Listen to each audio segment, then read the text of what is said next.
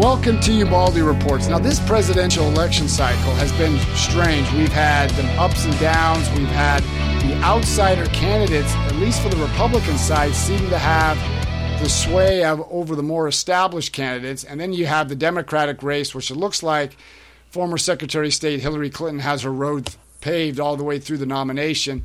We'll have to see what happens in the general election, and it depends on who the Republicans have. But today we have a special guest. We have Ray Young, who's the president of Razor Sharp Public Relations, located in Austin, Texas. Now, Ray's company delivers high-profile placements with local and national television and radio outlets, as well as in print, including daily papers, business journals, and trade journals. Ray has extensive experience working on national and state political campaigns and was the lead spokesman on various state and national campaigns. So let's welcome Ray Young. How's it going, Ray? Good. Thanks for having me, John. I appreciate it. It's a pleasure to have you on the show. Now, right off the gate, besides we go into the Republican side, how does this situation in Paris, the terrorist attack by ISIS in Paris, how does this change now the complexity on both the Democratic and the Republican races? Well, I think I think it changes it fairly dramatically, especially on the Republican side, but to I think a significant degree to the on the Democratic side. I don't know if you watched the debate. I don't know. I did. Very few people watched the debate, the Democrat debate. I think last Saturday night.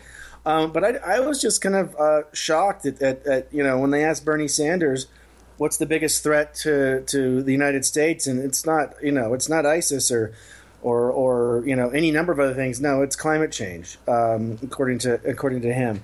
But I think that the rank and file Democrats, I think, are going to be becoming more and more concerned. At least those are the conversations I'm having. But did you listen when you listened to the debate? The one thing, you made a good point about Bernie Sanders said it was climate change, and the other two were kind of dancing around it. But the one thing that I thought was strange, for the first 30 minutes, it was the moderator and the three candidates. Mm-hmm. There was no reaction, no clapping, cheering, booing, catcalling, anything out of primarily a Democratic audience until they switched over to domestic issues. Now, do you think the Democrats, the rank-and-file Democrats, are concerned about foreign policy, or are they more concerned about domestic issues? I think they're more concerned about domestic issues. However, that said, I think they're far more concerned about domestic issues. But that said, the events in Paris, I think, strike too close to home, and people realize, regardless of which side of the aisle you're on, that, hey, look, this is a reality that we have to face. And you had especially when the leadership is saying, oh, everything's under control. I mean, Obama was on TV hours before the attack happened in Paris saying that ISIS was contained. Clearly it's not. Correct. And so these I think people are really it really shook a lot of people, and I think it does change it. And I think the candidates are trying to dance around a little. The Democratic candidates are going to be trying to dance around a bit. Because it's just not a strong selling point for them. On the Republican side, you see that I think it's like 31 governors already, and this is not correct. Have already said they won't accept the refugees from Syria. Most of those are Republican, and I think the candidates, the candidates have come out and made some strong statements about the situation, and I think it's gonna play well for them. I think it's definitely a strength of especially in the general election of the Republicans. So whoever the Republican candidate is, I think it's going to be a winning issue. The only thing is people's memories are very, very short when it comes to politics. So very short. Very short. It's so it remains to be seen how much. Hopefully this is kind of a one-off, but if it continues, it certainly is going to be a big. Well, but see issue. this. No, I think you're correct, Paul. What happens now may be different what happens come in the summer. But for those who are in the national security arena, which I fall myself into, since I've served over there, studied this, and I'm right next to U.S. Central Command, they're looking at the long-term effect. Mm-hmm. Now, since you run a public relations firm, did you listen to or get excerpts of the president's news conference yesterday. I heard excerpts on the radio and on different shows. The one, it was pretty stunning. I mean, they asked I don't remember the reporter that asked him, but he basically said, why aren't we using, we're looking around, you called this the JV team, a couple months ago, and now they're attacking, one of the icons of the West. And you also have, a lot of Americans looking around saying we have the greatest military in the world. And one day I think he said, why aren't we killing those bastards? And the president was obviously very irritated and said something to the effect of, I think I already answered that question in the last three answers I gave. But I guess all that to say, he seems to just be he's either really out of touch or he's certainly out of touch. The question is he out of touch because of his ideology, or is he out of touch because he's getting bad information, bad intel, and his handlers are giving him, And that's interesting, because even when he started off the press conference, he went off into, cyber attacks, climate change, and then it took him a couple minutes to even address the Paris attack. And this isn't. You're right. And remember, though, this president has a history of seemingly not caring about the things that are important. When there's different. I can't remember the exact incident, but there was a situation that happened, and he gave a press conference, and then he immediately went to the golf course. Oh, that was when one of the reporters was beheaded. Right. By ISIS. Yeah, he was just minutes later. He went golfing. Right. And I noticed he only got irritated getting back to this last press conference yesterday at the G20 in Turkey, is that when he only got irritated when they started asking him, and they just started the discussion about the refugees coming. Yeah. The refugees coming to. He was much more irritated that we would discriminate, quote unquote, against. Those are my words, against refugees than he was about the actual attack on Paris. I don't know. No, because both sides, Democrats, because Dianne Feinstein, who's hardly a conservative, she's a liberal Democratic senator from California, not a bastion of conservatism. No, not at all. She was even said we don't have a strategy. Or if we did, our strategy is not working.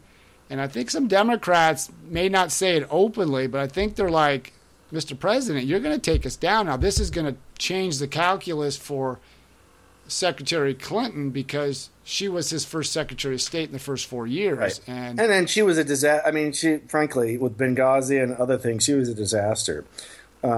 And I don't know how anybody can really honestly look at her record on foreign policy and think that she would be good for this country. But that said, I was listening. Leon Panetta was on Fox News this afternoon, and I was listening to him, and he was very diplomatic and everything. But I felt like, because he was, Cavuto asked him about, whether or not the president was off target, and is behind the game essentially when it comes to ISIS. And I think even with his diplomatic answer, I think Panetta was thinking in the back of his mind, and this is just me speculating, I think he's thinking, Obama's really screwed the pooch on this one, but I really can't say anything, And I feel like that's a lot of Democrats are at that point, or maybe they're where Dianne Feinstein is, which is really surprising, is where they're at that point where they're speaking out and saying, hey, we don't have a policy, or we don't have a strategy, we don't know what we're doing, this is out of control.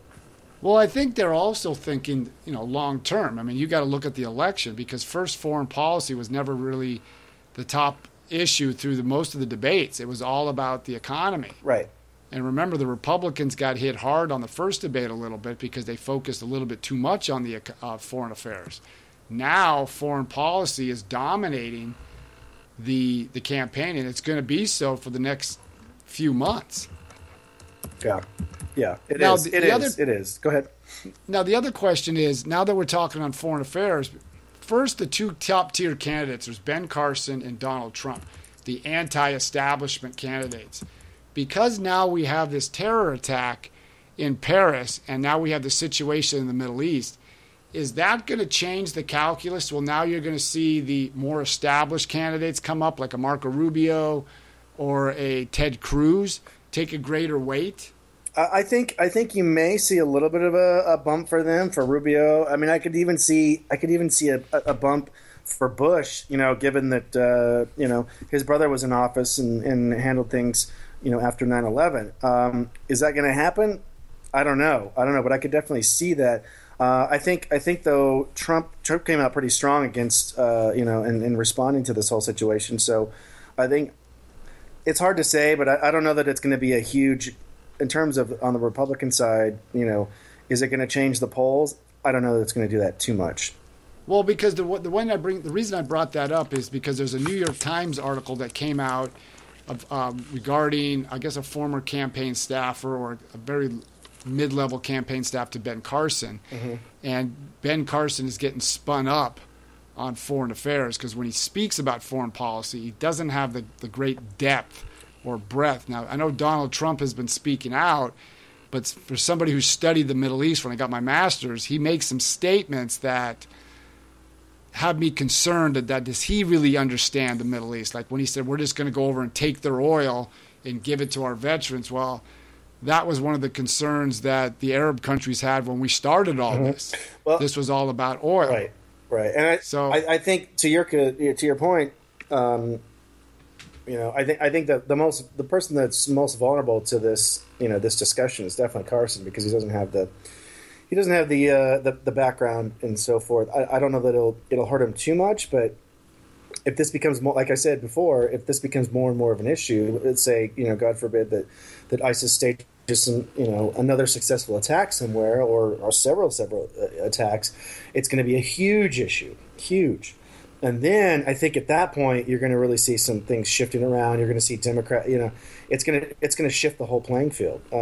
Well, I would agree because I think it would make people look at the two top-tier Republican candidates. And I think it's also going to put Hillary Clinton in a kind of uncomfortable position because now she has to follow the Obama foreign policy. And I think she can only distance herself so much from it because then that's going to alienate his base. Right. Because there's really no love lost between the two candidates, the two individuals. No, there isn't, and I even think that when she was serving, there wasn't any love lost. But they're pandering to the same crowd. It's the same electorate. Correct. And so they gotta pretend that they're on the same side essentially, or that they. Yeah, I don't know how. I mean, I don't. Because she has to thread that needle fairly. It's going to be very, very precise. Very tight. Very precise. Exactly. Very precise. I mean, I felt like with the first Democratic debate, it was like, oh, everything's bad and this and that, and we're going to change things. Except for we've had the same policies that you're advocating for the last 7 years, and you're saying that things are bad and we need to change, and there's not income equality and all this, and climate changes and all this stuff, right? That allegedly they're going to take care of. It doesn't make any sense, given that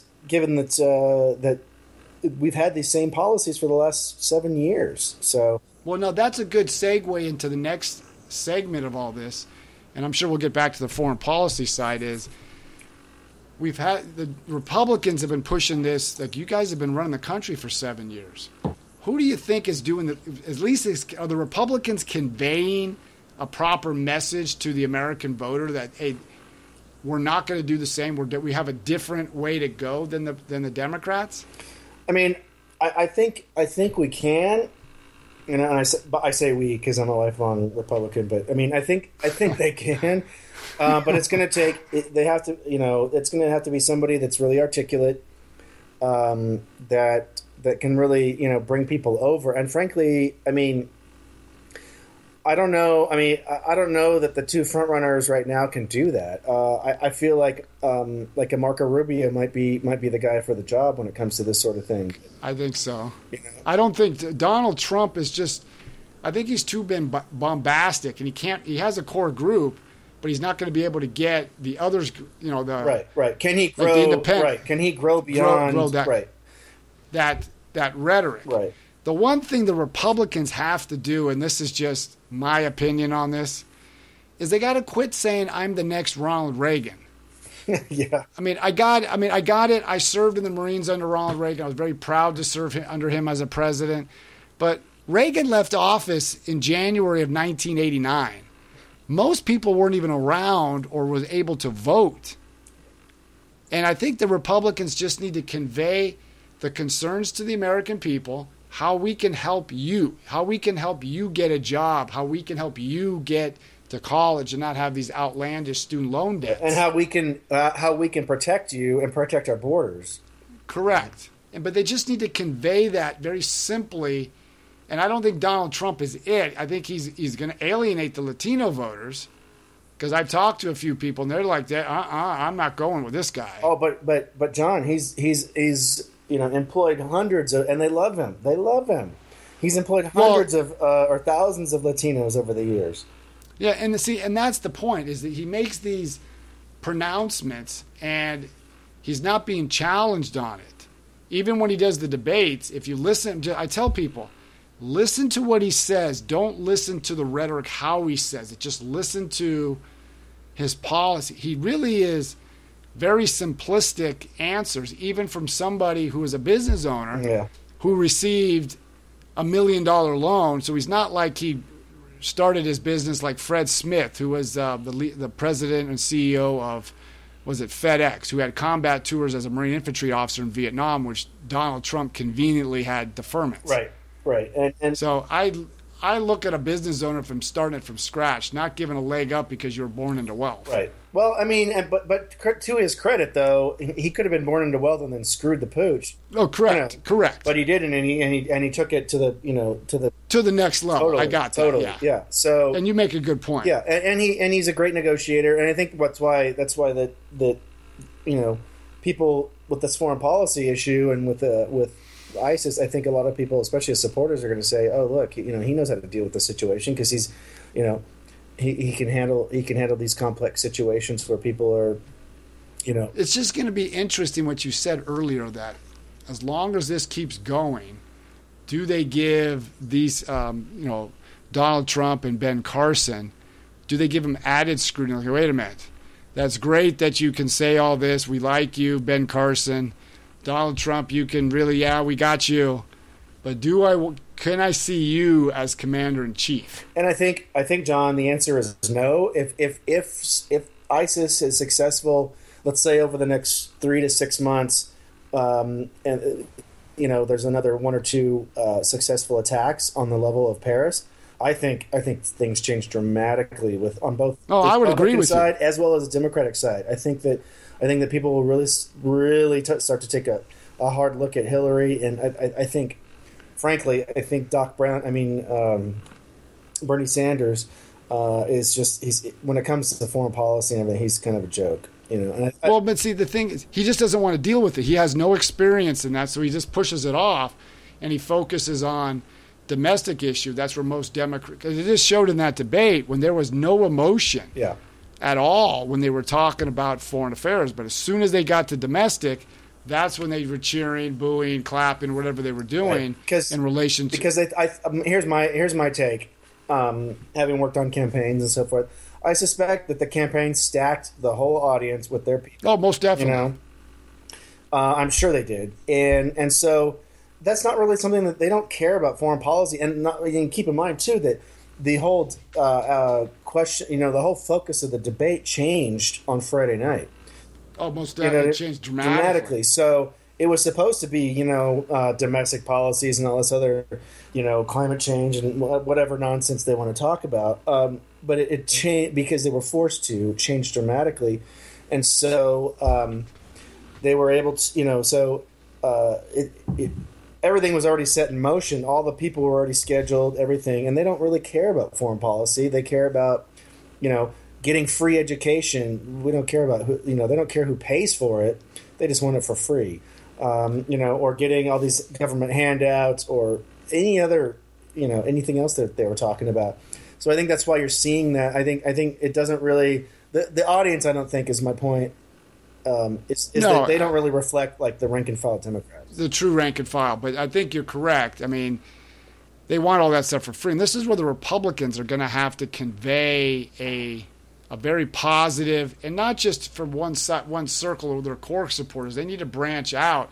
And I still think the Republicans have a message for a lot of the Latino community, and definitely the one demographic that really has never really voted for Republicans, and that's African Americans, because their situation has not improved over the last 8 years. It's actually gotten worse.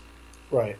Well, and I mean, it's unfortunate that that's the case, but yes, you're right.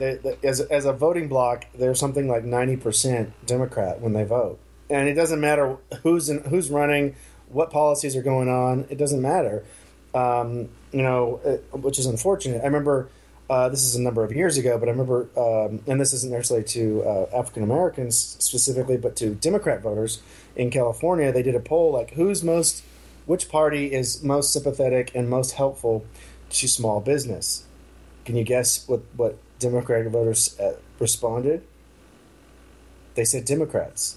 Even though, especially in California, that's like the farthest from the truth. So it's unfortunate. There's this huge disconnect between, what people are willing to do, what politicians are trying to do on the Republican side, which is help small business, which is help African Americans, which is help anybody that's trying to pull themselves middle America. Middle America, exactly. And then the rhetoric that they're unfortunately believing that the GOP is racist and this. I mean, think about it. Would a black guy be leading in the national polls and in state polls if the GOP was racist?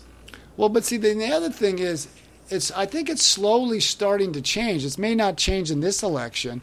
If you followed the 2014 election with Governor Rumner out of Illinois, a solidly Democratic state, there was a black African-American pastor out of Chicago. He was telling his congregation and supporting the Republicans because he was like, we've been voting Democrat for decades. What has it gotten us? Right. They just take us for granted. So this may be an opportunity for Republicans to kind of convey a message that are concerns to the urban individuals where most African Americans tend to live. Well, and I'm hopeful. I think you and I have had this conversation before. Is that we as ex-Californians. Or former Californians, or born anyway, whatever you want to characterize it. The ones who got out when we could. We got out when we could, exactly.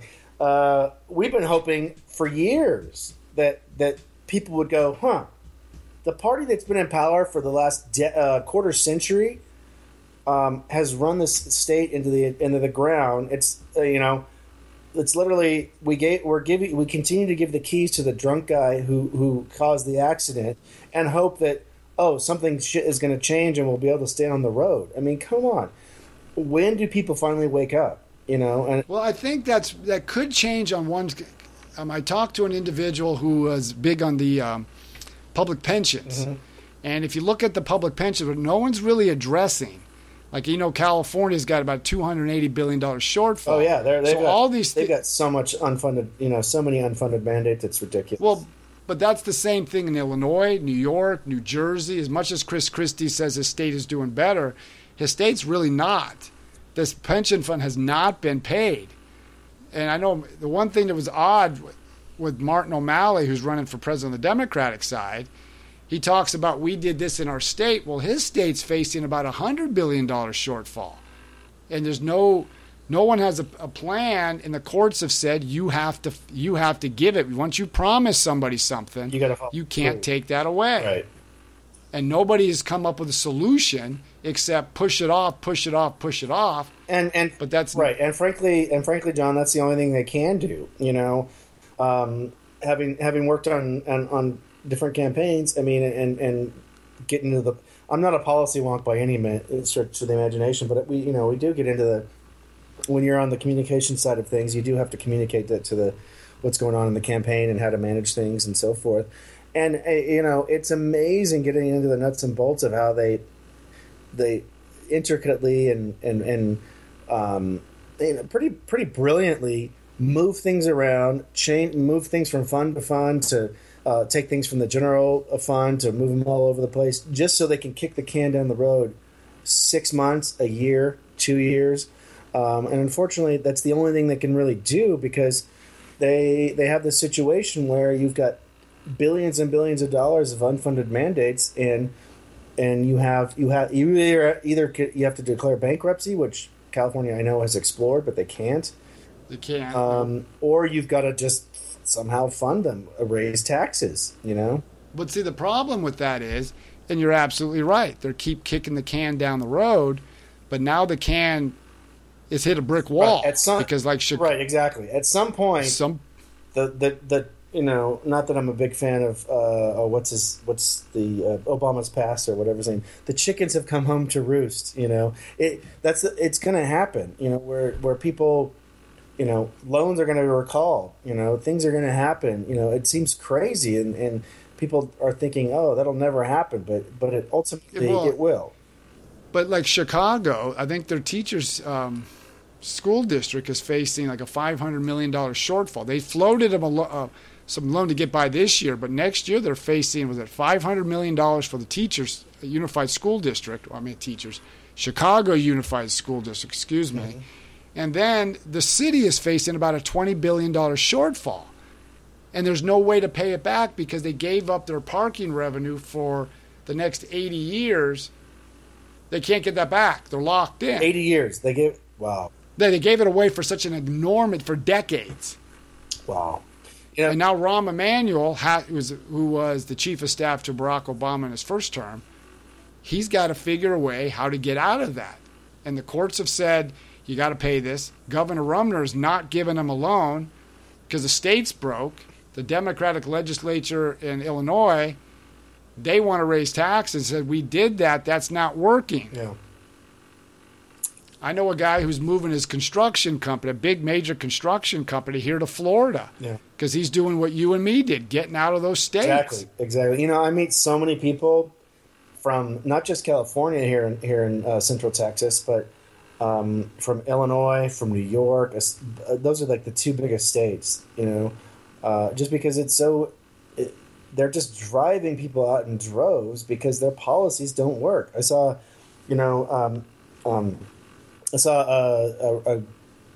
a bumper sticker recently that said, if you moved here from California, please don't bring your policies because if they worked, then you would have never moved, right, or something to that effect. And I was like, well, it's the one thing that's interesting that really hasn't. You're starting to hear a little bit about it. Is the Republicans have done extremely well at the bottom ticket races, the governorships, the state legislatures.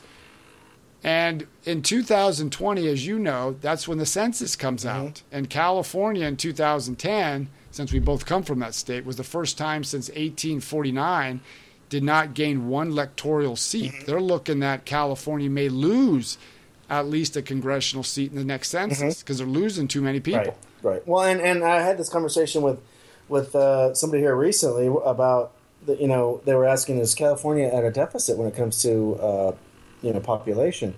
And while I haven't looked at the figures recently, I made the point to him that it may be close to even or maybe a little bit negative, but it's the quality of people that are leaving that's important. You have like college students or just out of college people, just recent graduates. You have maybe single people or whoever moving to California, but you got business owners and people who create jobs and those types of people that are leaving and going to Nevada and they're going to Arizona and they're coming to places like Texas and Florida, places in Tennessee where they don't have crazy amounts of red tape and overhead. And then the cost of living. And that's, I think, the biggest driver of this whole, whatever candidate on both the Democrat and the Republican side can address, that's the concern of most voters, is the economy. Mm-hmm. It is. I talk to too many young people who are worried about, I'm graduating from college, I got to go live at home. Or I'm graduating from college, I want to go get my graduate degree, but I can't afford it. Mm-hmm. My parents don't have the money. What am I going to do? What kind of job am I going to get? And all we're getting is $14 an hour jobs when you should be getting a little higher wage than that. Mm-hmm. Well, especially as a college graduate. I mean, when I graduated college, people were getting, $30,000, $40,000, $50,000 a year, annual income. And so, that's unfortunately from what I understand, and I'm not in the in the workforce, in the lower tier workforce, but that's just not happening anymore. People are coming out of college and they're just not having any opportunities. No, and that's the thing. There are no opportunities. Yeah, you can get it. People always said there's jobs out here. I got that. But is it the kind of jobs that, and even the jobless report or the unemployment report by the Labor Department has said that. It's mostly, decent work, but it's not earth-shattering. Well, and it's nothing that, if you paid $50 or $60 or $80,000 for a degree, the work you're getting is not justifying that expense, and unfortunately, Obama's all about getting back to the presidents and the race and so forth. Obama's all about, everyone should have a college education. Well, not everybody needs a college education. Not everybody wants a college education. Well, Marco Rubio said that. Where did we come along in a society where we stigmatize vocational work? My younger brother, he makes a 6-figure salary. He didn't go to college. Yeah. He's a superintendent for a construction company, and he makes more money than I do. Well, and then more power to him. Like I said, not everybody needs to go to college. Not everybody wants to go to college. Lots of people they like different vocations, such as construction, like your brother, or getting into metalwork or ironwork or any kind of situation. Being an electrician. You don't need to go to college for those types of jobs. But the funny thing is, when you mentioned something earlier about small business. Now, you're familiar with the Brookings Institute, right? Not too much. Okay, the Brookings Institute is a progressive think tank in Washington, D.C. Okay. Well, in May of 2014, they came out with a report, and they said small business startups, it's called it new business and old business. Old business was anything 15 years or older was an old business. Anything below 15 years is a new business. Mm-hmm. Now, they've saw that new business is plummeted. Now, it didn't just start under this administration, but it's accelerated. There's less new businesses starting up. Now, you see corporate places grabbing all this job. Look at corporations. They're moving here, moving there. But what they're doing is they're pushing out the small business owner. Mm-hmm. And the small business owner is about 60 to 80% of the American job force. Right. And most people work for a company 50 employees or less. Well, if you start and all the policies that are enacted by Washington are hampering small business, Dodd-Frank, the Obamacare or healthcare law. I talked to numerous small businesses. They're getting killed under that one. Right. And as you know, a lot of this stuff, all this has happened in California, where small businesses are just getting hammered with the red tape and the fees and the high taxes and everything, right? Well, the next one that's going to hit California hits about 6 states. I know California and New York are 2 of them. Mm-hmm. When the recession went at its height, California and these states had to borrow from the federal government to fill its unemployment insurance. I interviewed a gentleman out here who owns a couple of restaurants in Florida, and they had to pay back.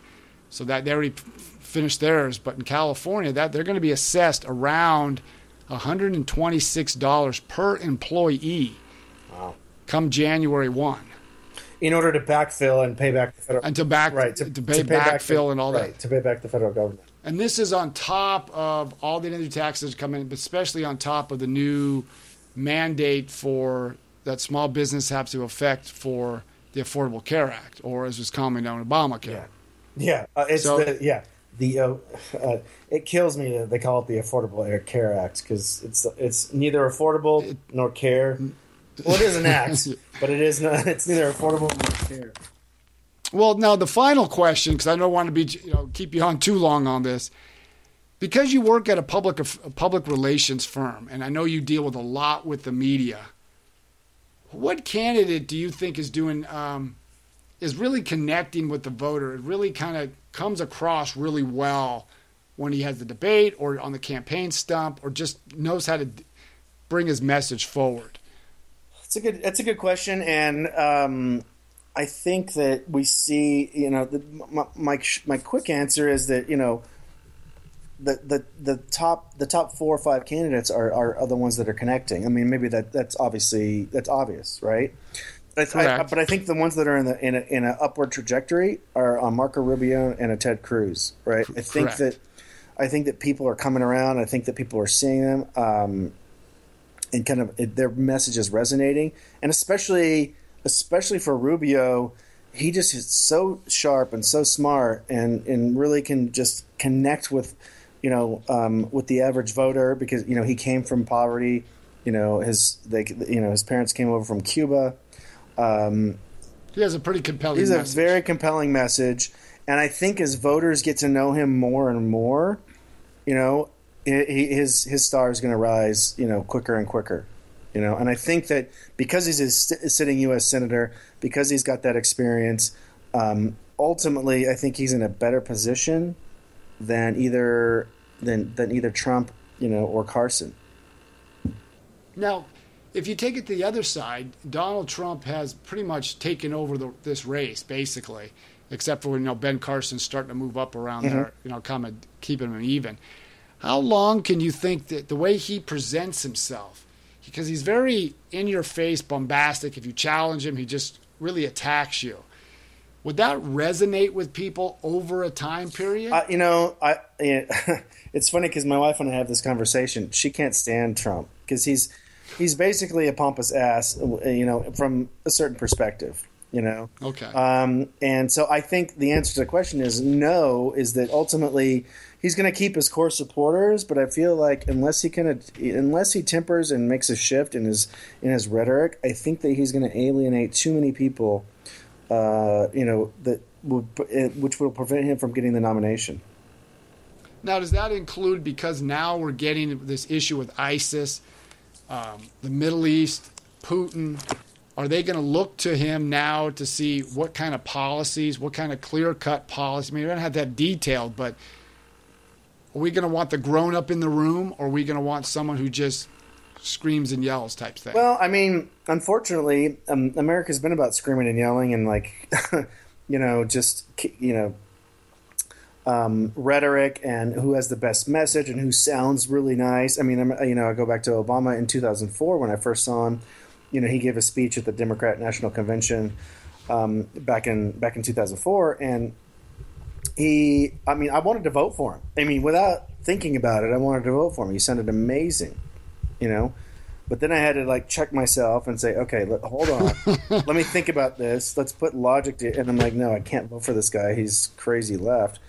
But I think people are going to do the same thing, with Trump. And do I really want to vote for a reality star to run the country? And correct. Maybe yes, maybe no. But I mean, I kind of come down on the side that at the end of the day,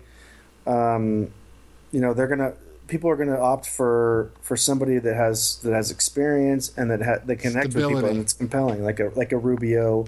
I have my doubts about Cruz in terms of a general election, but I think he really resonates with the Republican base. He obviously correct, because I see it that this whole ISIS attack in Paris, I think it threw the campaigns of both the Democrats and Republicans on its head. Now people were going to start, wait a minute. Do I really want someone who's just shouting and screaming and just said, this is what we're going to do without any kind of thought? Right. And I think now, and I think you're right, if there's another attack, God forbid, I think people are really going to want stability. I want someone who's a little bit more experienced in the political. I don't need somebody who's just going to be screaming and yelling. And do I look at that person as commander in chief? Right, right, exactly. And I think if there's another significant attack on another Western, unfortunately, on another Western city, country, whether it's London or Madrid or Berlin or whatever, it's going to take something like that. Versus there was the attack last week in Beirut. No one hardly paid attention, right? Correct. So it's going to take something along those lines. And if it does happen, then people are really going to be thinking about this. And it's going to really, like I said before, and I'm repeating myself, but it's really going to shake up the race. Yes. Now, again, this is the final question. How does this Clinton Foundation, because she's going to be the nominee. I think everybody knows she's going to be it. Where do you see the Clinton Foundation, and beyond the Benghazi thing, I think that's run its course, even though I know there's something there because she's made some inconsistent statements there. But I think the foundation. You mean blatant lies? But anyway, go ahead. Yeah, but I think the foundation, because now they redid their taxes and they got $20 million from foreign donors all the time where she was Secretary of State. Now we're waiting on the FBI report to see was there gross negligence in her handling of classified documents. How does this impact the Democratic race? Because this is it. She's it. She is. I absolutely agree. She's it. I mean, Sanders is. He's a nice caricature and it's entertaining and so forth. But at the end of the day, I don't think he's. There's no real way he's going to win the nomination. And I do think that she is going to be it.